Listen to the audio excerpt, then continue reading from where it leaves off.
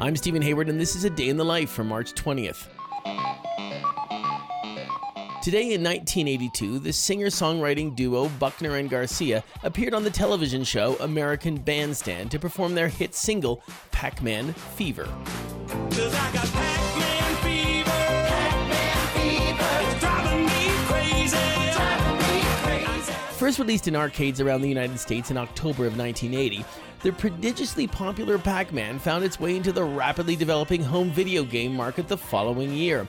Perhaps most prominently on the Atari 2600 console, where more than 7 million copies of the games were purchased. At the time of their appearance on American Bandstand, Buckner and Garcia's song had reached the top 10 on the US Billboard Hot 100. Host Dick Clark, clearly underwhelmed by the song itself, asked Jerry Buckner the lackadaisical question, what inspired the song? Well, we were playing the game last summer and had so much fun with it, decided that let's do a record on it. Columbia attempted to capitalize on the success of Pac-Man Fever, releasing an entire album of Buckner and Garcia tracks related to video games, including a song about Frogger. Froggy, go. You gotta keep on hopping till you get to the top.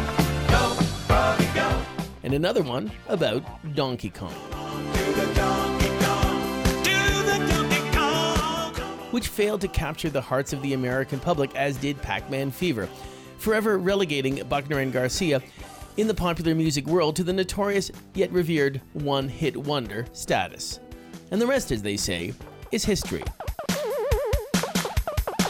through the tulips and then raise your hands up high. There's a fire down below and you don't wanna catch his eye.